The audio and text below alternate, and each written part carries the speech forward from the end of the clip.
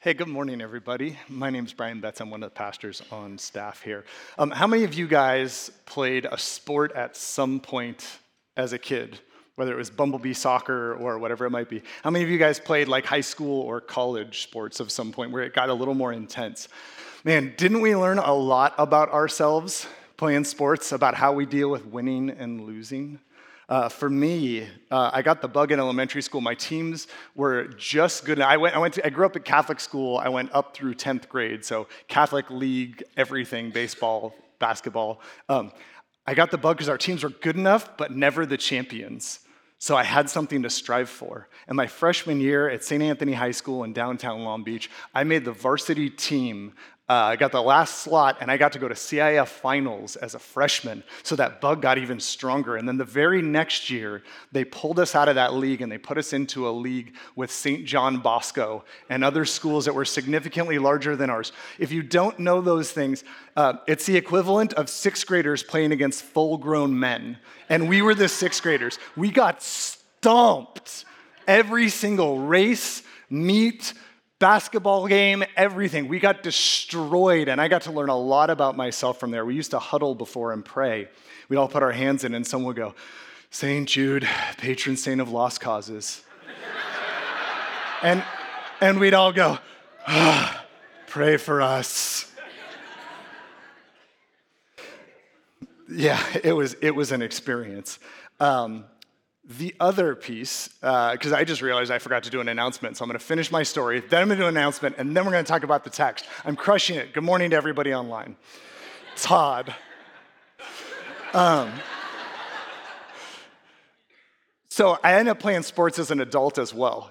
Played a lot of hockey, and some of my teams won championships at varying levels of competition, which was great. One of my teams went 0-20 over 2 seasons. I learned a lot about how I handled that. And just even in the throes of the games, I was known to partake in the stereotypes of hockey when things weren't necessarily going my way.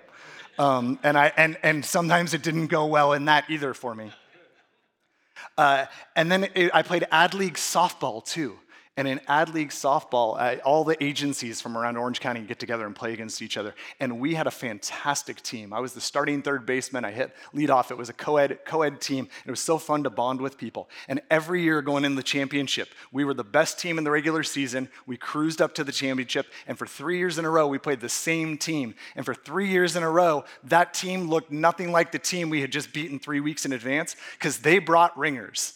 They bust in these dudes who were 6'5", 220, and played college baseball. And it was so demoralizing to have to deal with this. It first started off with me playing at third and my friend at short. We'd turn to them and just go, whenever the guy from college who clearly didn't work in advertising would hit a 600-foot home run and we'd just watch it go over, we'd turn to each other and go, "Man, you know what? Hey, what department is that guy in?" And at first they were like, accounting? By the time the third year went around, everybody knew. They weren't even hiding it anymore. And we'd even get a response, "Hey, what department is that guy in?" We started to get snarkier every year. And they finally were like, "He doesn't work at the agency. It's Jill in accounting's boyfriend. We bust him in." Like, they didn't even care anymore. And so I got to just deal with all of this process of how do I deal with opposition? How do I deal with what I believe is right and wrong in competition? And learning so much about myself, and that's a big part of what the text is going to talk about today. I mean, it is the focus of the text. The gospel is moving, and we run into opposition. This is where Luke locks in that for the first time, we're going to lock into opposition. And actually, things are going so well for me today, the clicker is sitting on the pew, so I'm doing great. Clearly, I had three sips too many of coffee this morning. Really quick, the announcement I was supposed to do, since now we have a clean break. 2 weeks from today, Todd mentioned a couple of weeks ago that we are going to be doing some outside services while we make repairs in here. And we are going to work on needed repairs for the ceiling. And so all the scaffolding in here, we will not be able to be in the worship center for Sunday, June 25th. The hopes is that, and the plan is that we will be back in for July 2nd, the following Sunday. But we will be outside both services and live streaming for Sunday, June 25th. So don't come in here. You won't be able to get in. We'll be down at Thingval reliving old memories together. And we will let you guys know if for some reason If you've ever dealt with construction, if there's a delay and it's 2 weeks in a row, we'll figure that out. And then once we get that squared away, we'll let you guys know the rest of the plan as we continue to do additional updates to seating and carpet and things like that. So now that my momentum is gone, if you remember back to 30 seconds ago, we are dealing with how the church interacted and how Luke captures their interaction with opposition. And it's all about standing like Jesus. What Luke is trying to get us to see in this text is that the unstoppable church lives bravely, putting the promotion of our Savior as our highest priority, including when that promotion faces opposition. It's easy to do things when they're going our way. How do we act? What do we do? And where do we draw from our reasons for acting the way we do? So this morning, 31 verses.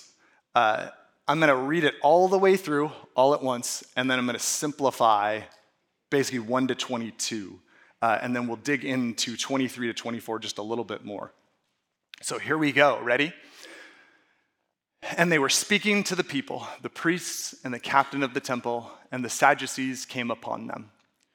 And they, if you remember, Peter and John, they've been called out. They've healed this lame guy, and the crowds are coming around wondering what's going on and who's doing this. And now the authorities have shown up to find out what's going on. Greatly annoyed because they were teaching the people and proclaiming in Jesus the resurrection from the dead. And when they arrested them and put them in custody until the next day, for it was already evening. But many of those who had heard the word believed, and the number of men came to about 5,000. On the next day, their rulers and elders and scribes gathered together in Jerusalem with Annas the high priest, Caiaphas and John and Alexander, and all who were of the high priestly family. Now, Caiaphas is the guy who oversaw Jesus being put to death.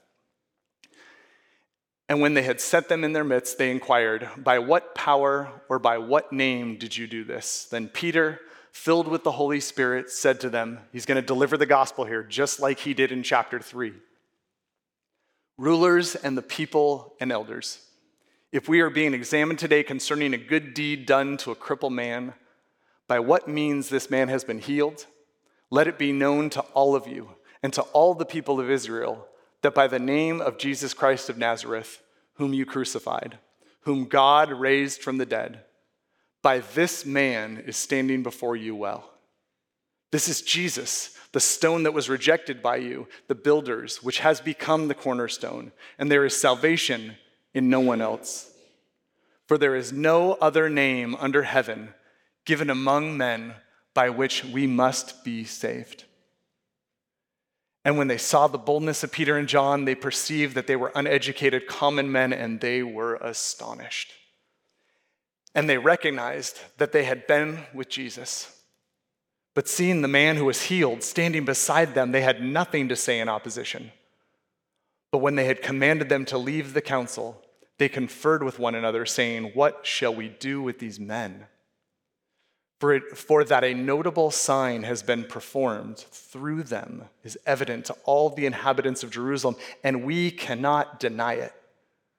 But in order that it may spread no further among the people, let us warn them to speak no more to anyone in this name." They're drawing their line as the Jewish leaders. No more of this Jesus and his resurrection from the dead and his power. But Peter and John answered them, "Whether it is right in the sight of God to listen to you rather than to God, you must judge. For we cannot but speak of what we have seen and heard." And when they had further threatened them, they let them go, finding no way to punish them because of the people, for all were praising God for what had happened. For the man on whom this sign of healing was performed was more than 40 years old. This was a miracle. There was no way, no logical explanation why this guy who had been sick and lame for 40 years could have been healed. And when Peter and John were released, they went to their friends and reported what the chief priests and the elders had said to them. And when they heard it, they, being all the disciples, they believe about 120 of them, sort of the original core of that church that the Holy Spirit came down to for Pentecost. And when they had heard it, they lifted their voices together to God and said, "Sovereign Lord, who made the heaven and the earth and the sea and everything in them, who through the mouth of our father David, your servant, said by the Holy Spirit, why did the Gentiles rage and the peoples plot in vain? The kings of the earth set themselves and the rulers were gathered together against the Lord and against his anointed. For truly there were gathered together against your holy servant Jesus, whom you anointed, both Herod and Pontius Pilate, along with the Gentiles and the peoples of Israel, all these people against Jesus, to do whatever your hand, God, and your plan, God, had predestined to take place. And now, Lord, look upon their threats and grant to your servants to continue to speak your word with all boldness, while you stretch out your hand to heal, and signs and wonders are performed through the name of your holy servant Jesus. And when they had prayed, the place in which they were gathered together was shaken, and they were all filled with the Holy Spirit and continued to speak the word of God with boldness. Gracious Heavenly Father, there's a lot to take in, but at the core of it is what you are preparing us for. You are preparing us that there will be and there is opposition. You are preparing us to understand who we are as a church, who we are in your Son as the head of the church. So help us to see that today. Open our hearts and our minds to the things that maybe we're personally holding on to, that could be encouraged this morning by looking at the words that you inspired Luke to capture. In your name we pray. Amen. So here's the macro, two big ideas in that text. If you saw it, it kind of kept going back and forth. There's tension, and then Luke captures that the Spirit's moving. Tension, and then Luke captures that the Spirit's moving. Let's start with the good part, the positive part. The unstoppable church is always moving forward. In this passage, this is what Luke is trying to get us to see. That God is always calling people to himself. This is his plan to use this church, to use people like us who are far from perfect, to show off his glory as we are a unified body, and God is working in our hearts all the time, drawing us to him. And as part of this, he's given us the Spirit, which is equipping us to get to participate in this experience. We get to be a part of God's plan for manifesting his glory as part of this church. And the Spirit is doing a work in us. It's opening our hearts and our minds to do the same stuff we talked about with sharing the joy, to turn our lives around so that everywhere we walk around, we see opportunities to share who Jesus is. We see the people that are hurting, and we see all the conversations that open up opportunities to share the gloriousness of God's plan and the majesty of who Jesus is. What a great gift that we get to be a part of this. And because we understand this gift, we can't help but share our greatest passion. Verse 19, Luke captures it beautifully. Peter and John are inspired, filled with the Holy Spirit, and they turn when asked, or they're told, don't do this anymore. They respond back with, whether it is right in the sight of God to listen to you rather than to God. Who do we listen to here? God or man? You must judge, for we who believe, we who understand, cannot but speak of what we have seen and heard. What we know of Jesus, what we know of the resurrection, what we know of how our lives have changed, we can't not but want to share this with other people. For those at home who didn't hear that, we got a good amen. Thank you, Chris. We can't help but give away what we have. And the other piece, evident in this tension, if you go back and read it on your own, or if you've been reading as part of our reading plan, you'll see there's almost 4 little stories. There's an issue, and then Luke gives encouragement, and an issue, and then Luke gives encouragement. It's really cool to see how he continues to give hope in this opposition. But this opposition to the unstoppable church is always there. Now, we live in a place, Orange County, in Southern California. We are spoiled. I don't know why. Even as a kid, before coming to faith, I used to ask God all the time, how come there's places in the world where a kid like me gets to get up in the morning and wonder whether or not he's going to make it through the day. As a kid, I'd always heard about what was happening with Israel and Palestine. And I was like, man, those kids are getting up in the morning and they walk out of their house and they could be killed over their faith. How come I get to ride my bike to school to get trounced by a bunch of bigger, stronger men in sports? There is opposition everywhere that we go. We have ministry partners out there who are working with folks in Nigeria. If you guys have heard of Boko Haram, it's a Muslim terrorist group. I always try and be careful with words in particular, but they are blowing up buildings and they are murdering families trying to establish a Muslim state in Africa. We have missionaries who are helping continue to pursue the gospel and get the word out there. We have folks, actually Brent Hoover in particular was in town this week for a couple of days. He's in Colorado right now leading some of the men that he leads. And he shared a couple of stories. I had a chance to sit with him like, hey man, we're talking about the opposition in Acts 4 today. Sort of encourage me. What's happening out there?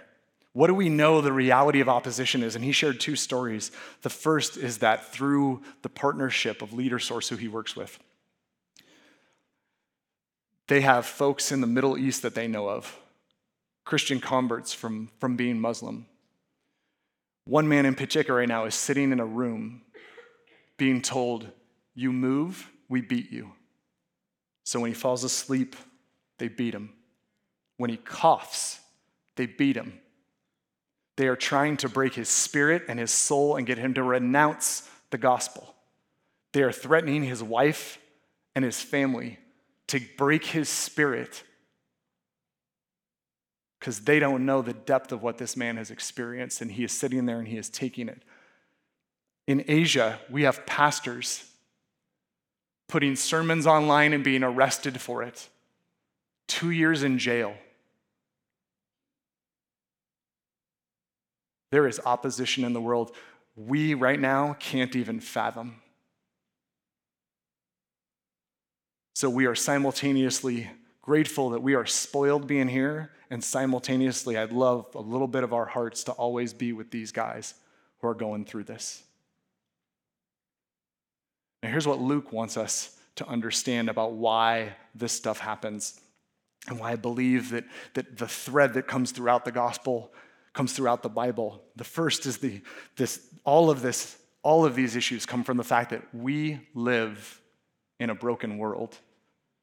When we fell in the garden, when humanity decided to choose knowledge over trusting God, we were separated. And so the permanence of being in place with God and the warmth that fills our hearts of being in his immediate presence was broken. And it leaves a void. And we spend our time here trying to fill that void. Now, we who have come to faith, big chunk of that void gets filled. We understand, we long for, we see, we get a little more of what that is. We're not perfect. We still chase things we're not supposed to. But a little bit of that void gets filled. And for people who don't have the gospel, they're filling it with whatever they can find. Their compass is all over the place, whether it's ego or comfort or money or power. They're filling their brokenness with something that they believe will make it right, will make themselves whole. And we as believers learn that that's not what's going to work. But it creates this tension, and in this tension, we have to live with this reality that those people with other views, whether politically or religiously or whatever it might be, they live alongside us. Whether it's in Africa, whether it's in the Middle East, whether it's in Asia, whether it's in Orange County, whether it's in Yorba Linda, we have people all the time with a different view who are going to live around us. So we see how this view, these other viewpoints make their way into the rules we have to follow, into expectations of us in our jobs, into what's going on in our neighborhoods, whether it's our neighborhoods, our schools, whatever it might be. Patrick mentioned it. We see that Paul talked about it last week. He used the word ignorant. A lot of them don't know the depth of what they're doing. They're not malicious. Some people are. Some people are very aware, and that is what's happening. It's malicious. But some people, they're just ignorant. They don't know who God is. They don't have the picture. And so these other views make their way into our society, and that creates the tension and the opposition and the challenge that we face. We may not have what's happening. We may not in our own backyard have what's happening around the world, but we do have the things that we are paying attention to. And all of these things, Peter and John make obvious that this is happening all around us. In the exact same verse in which they plant their flag and say, we who know God know what we would choose between God and man, whether it is right in the sight of God to listen to you rather than to God. They state their point of view. We know who we need to listen to. They clearly state, you must judge. You don't have the same perspective, the same view, the same understanding of who God is, so you have to make these decisions. Even among them, they realize they're looking at a reality in which people aren't coming from the same place. So they set, here's what we're both looking at. Who do we look to? Who do we treasure? What is our ultimate ends? And even to these people who genuinely believe, the Sadducees, who they genuinely believe they are adhering to God, Peter and John go, it's up to you to figure this out. And so this tension that gets created as people figure it out, as they aim for things that they think are going to fill their lives, it takes us to this place that I think is incredibly valuable for us, is that our response to opposition tells us about what really matters to us. When we run into, as Christians, when we run into things that don't align with our value system, what does it do here? What does it do here? Do we get angry? Do we get hurt? Do we distance ourselves from those people? Do we embrace them? What are the motions? What are the things that are happening? Because God has given us this gift of the Spirit, and He's given us challenges in life to draw us to Him. And in those experiences, we get a chance to see what those gaps still might be in our hearts for how we draw to Him. Maybe when we assess the situation, it's about the gospel. And we have this righteous indignation that we want the gospel promoted above everything else. Or maybe when we really step back, the thing in front of us is actually affecting our comfort. And our response and our frustration, our anger is actually because we don't want to let go of something that makes us comfortable. Or something that insults our ego or our intelligence, hits our pride. All of this opposition against the church gives us a chance to figure out, we as the church, are we about us or are we about the gospel? And a lot of us aren't going to go stand in front of governments anytime soon and be called out for our faith. But we will sit with friends. And we will sit with neighbors and coworkers. And there will be a challenge to how we feel about sharing the gospel. And we will be held just as accountable in that space as if we were standing in front of, you name the world leader, the state leader, wherever you want to go. So we have this gift that in opposition, we get to learn about ourselves. And Luke, this is where I think Luke is absolutely brilliant. It's as if God inspired him. What he captures in verses 23 to 30. He captures this beautiful prayer that tells us this, that the unstoppable church stands lovingly for Jesus. And this is why this is so important that we get this. When we're not sure how to stand or why we're standing, to the outside world, we don't stand for anything. When we err on one side where everything is love and acceptance and everybody's good and there is no line at all, we don't actually stand for anything. We water down the gospel. We water down our need to be saved and redeemed. We water down the work of Jesus. And when we go to the other side, where we have such an excitement for the gospel that we want to fight for the gospel, to the outside world, again, they don't see the gospel in us. They just see anger. They don't see this love that's supposed to be there. And so whether it's over the top, extreme over here for love, or over the top, extreme anger, we don't stand for anything as a church. And this is where this text helps to plant us for an idea of where we stand. Like I said, it's absolutely beautiful. The first thing that Luke captures here in this prayer that the early church has is that they lived knowing that there was opposition.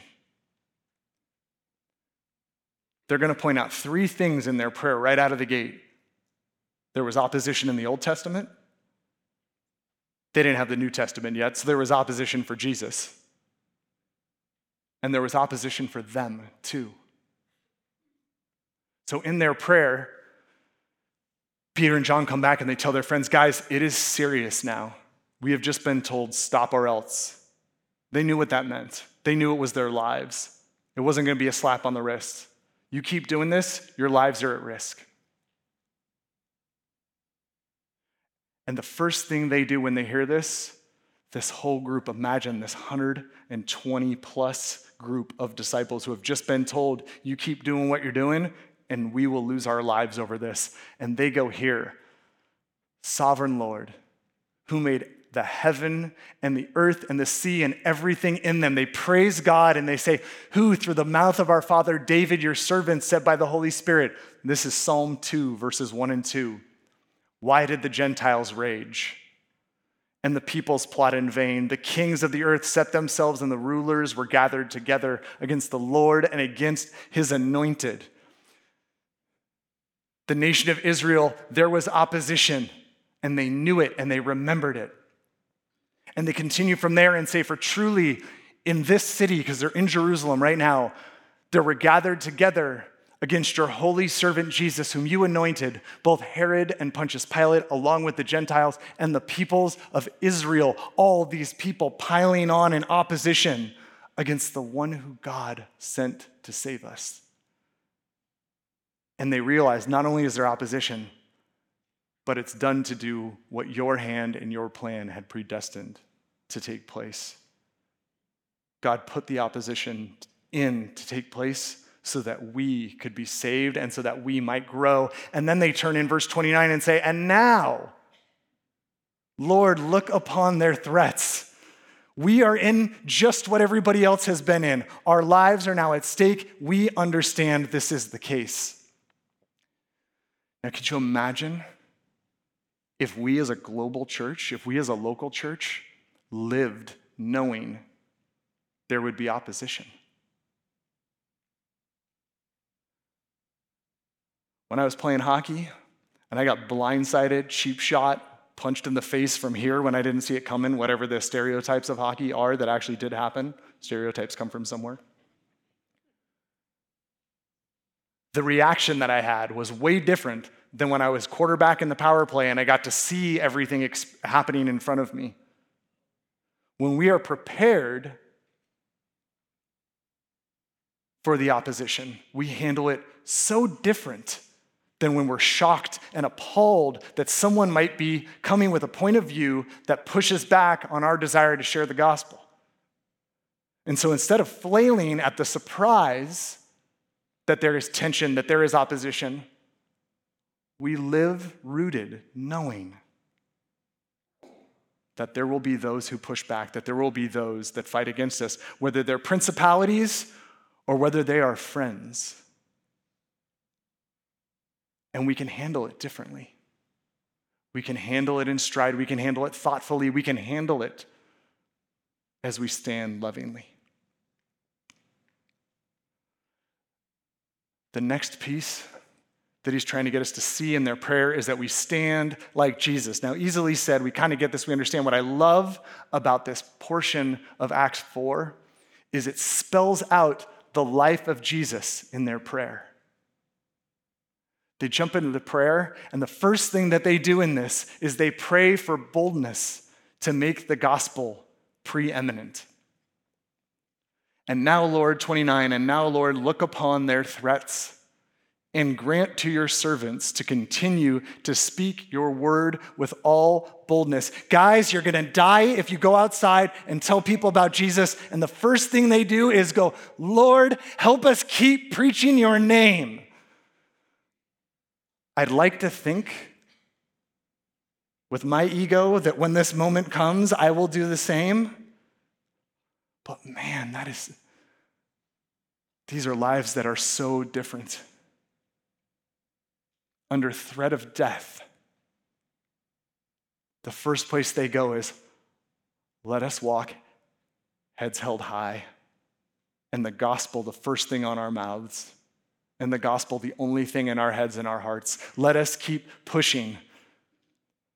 For the men that are sitting in a room in the Middle East being tortured, for the men in Nigeria who may not know if they're going to make it through the day because of the gospel or the opposition to the gospel, for the guy who is sitting in jail, about to get thrown into jail because he posted a sermon online, this is boldness. These are living, breathing truths that we can be proud of. And in our brotherhood, in our universal brotherhood, and hope that one day we will get to be in heaven with these guys and we will get to meet them and see the gloriousness of what they experienced, that we can draw from these stories and ourselves be emboldened by what's happening out there. It's an absolutely beautiful thing that they are doing. It is heartbreaking, but at the same time, it is so incredibly glorifying to God. The next thing that they grab on their prayer is they pray for Jesus to spiritually heal everyone. And now, Lord, look upon their threats. Grant your servants to continue to speak your word with all boldness while you stretch out your hand to heal. Yes, there's a lame guy who got healed in this space. Yes, Jesus healed people physically, but he made it clear he healed them because he wanted them to see what God was doing so that they could turn their lives over to God, trust him fully, and be saved. And so we as believers, when we face opposition, should break our hearts that this opposition doesn't know the gospel. We should yearn for them to be saved. The people who in the pit of our stomach just, we don't like them. They should be the ones we're praying for the most. And then you have all these people caught in the crosshairs too. You've got people who are opposing the gospel, you got people for the gospel, and you've got all these people in the middle that don't really have an opinion, that don't even know what's going on. And this opposition is keeping them from being saved. It might be pulling them over to that side. It might be keeping us from being able to share the gospel. And it should absolutely break our hearts. We should want everyone to be saved. We should want God to be able to do what he can do for everyone. And that's the next point. That they actually believe that God is working.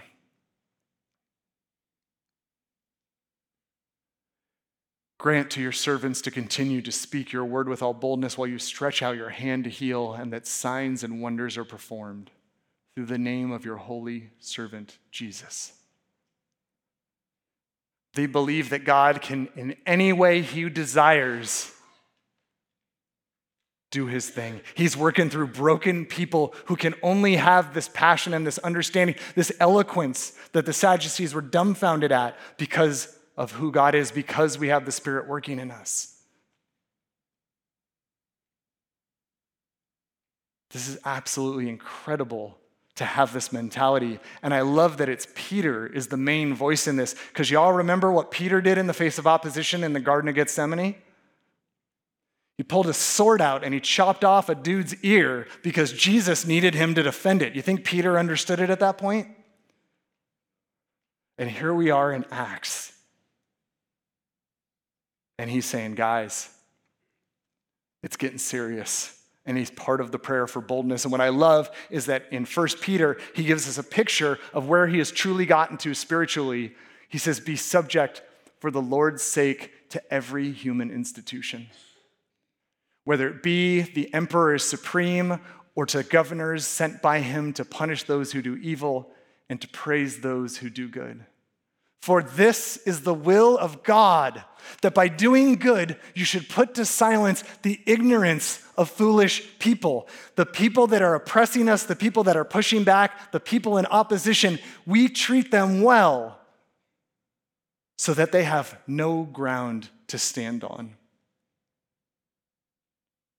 And do y'all know how Peter, his life here on earth finished? Crucified by Emperor Nero, who is killing Christians by the thousands. See those last 3 words? He knows this is coming. He knows he will die, crucified painfully, and he tells everybody, I get this now. I understand that God can do anything he wants in any way he wants, even if it means our death. God will use it to promote the gospel. We're going to talk about it soon with Stephen. Not that Stephen. Stephen Huggins is sitting right there. When Stephen is put to death for the gospel, God can use any circumstance whatsoever, and Peter gets it to the point that he adheres to believing that God is truly in charge, and he says, honor the emperor, the man who will have him murdered over his faith. Man, how encouraging that we get in the gospel, in the scripture, this chance to see what we can be as Christians. What our fathers in the faith helped to establish for us. And the last part is that we stand with love. We hear it all the time. We stand with love. I talked earlier about the extreme example of it. Peter's given us a glimpse. And then there's nobody better than to hear it from than this guy. Jesus, in Luke 6, he's just finished the Beatitudes. He's explaining how the kingdom works. He says, but I say to you who hear,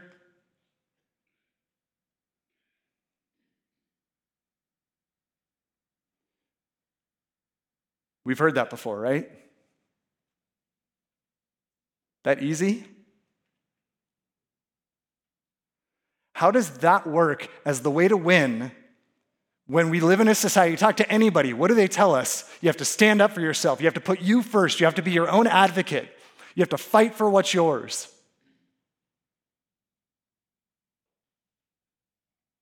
This whole passage, I don't find that anywhere.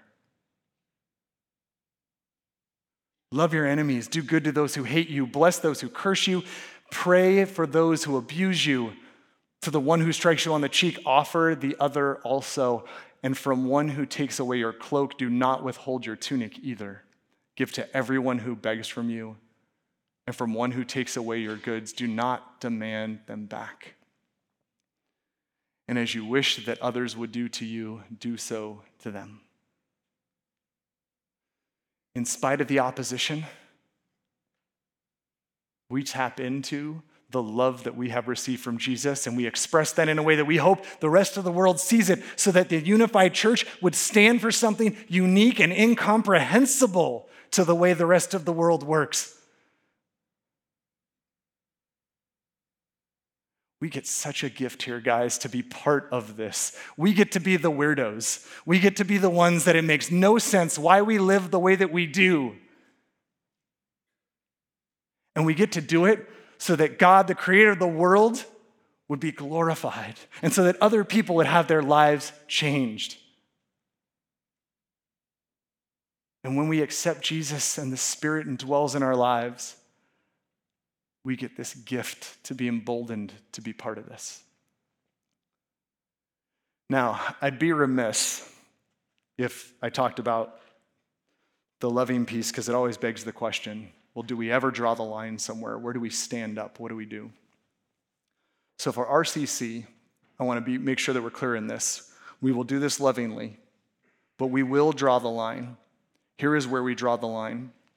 If authorities demand that we pledge our highest allegiance to anyone other than God, we, RCC, will stand up against that.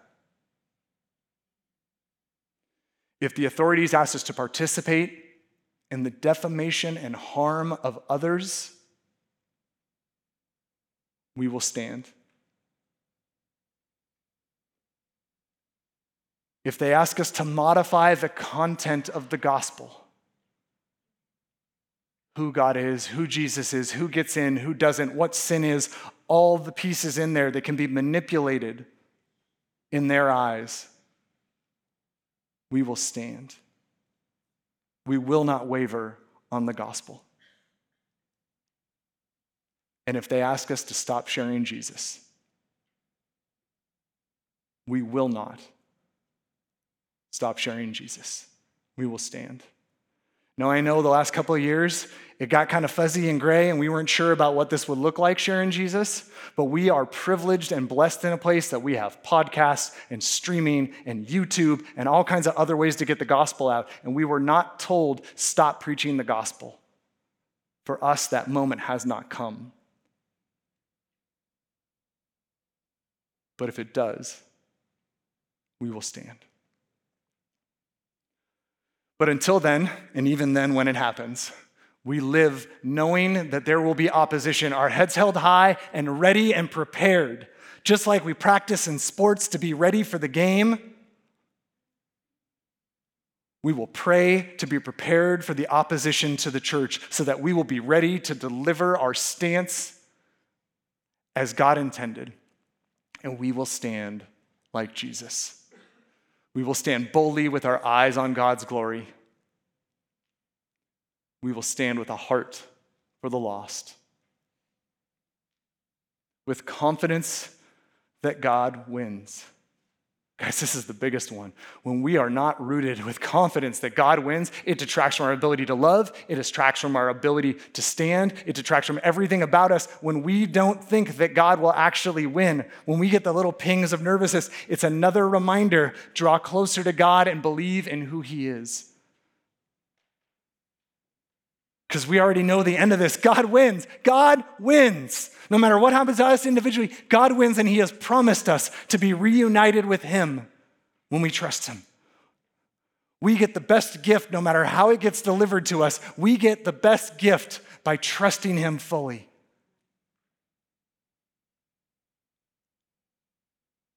And the way we express that is that we express that with the same love that we have been given. That same love that Jesus gave to us who didn't deserve it. Who in our brokenness, in our struggles, I didn't come to faith till I was in my 30s. I had 30 years of not trusting God, of not understanding the differences, of making stupid decisions, of siding with people in the opposition at times, until I fully got this. So it's our opportunity as a church to let this soak into our lives and understand this and walk with our heads held high. So this week, I'd love for you, if you want to take your 9:38 alarm and take a break from praying for laborers for just a little bit, or you can pray for both. Hey, do you know there's 24 hours in a day for prayer? There's lots of room, lots of options to pray. But this week, and take a picture of that. Don't try and write it all down. If you have a phone, take a picture of it. It's totally okay. But Monday, pray for those who do not have the same freedom. Pray for our brothers around the globe who are being tortured as we speak.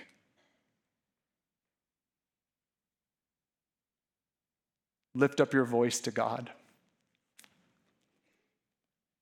That these men and their families would be part of this experience of being who and what the church is. On Tuesday, pray for those who oppose the gospel. Think of names, and if those names make you angry, pray for them. It's a great test to figure out who opposes the gospel. If they push your buttons and you wonder whether or not they see the world as God, you should be praying for them. On Wednesday, pray to be prepared for the opposition, to have our heads held high, to be ready to go when we are called to stand. Thursday, that we be bold, and that Friday, that we stand lovingly like Jesus. And then on Saturday morning, open back up to this passage, 24 to 30, and read this beautiful expression of how we approach opposition to the gospel. This is the foundation of the church and how they stand. And they stand with eyes on God fully and exclusively. So, gracious Heavenly Father, thank you. Thank you for this picture of what is to come. Thank you for this picture of those who have delivered us to you through their faith. You have spoiled us. You have spoiled us by moving in lives that give us an example. You have spoiled us currently as we prepare. You have given us time to prepare for the opposition. Thank you for loving us. Thank you for loving the church, us individually and us corporately. And we pray that we will represent your church to the world. That in opposition, we will stand for something that is unique and compelling and life-transforming because we see your Son, we see your plan, and there is nothing greater than we want to believe in. In your name we pray.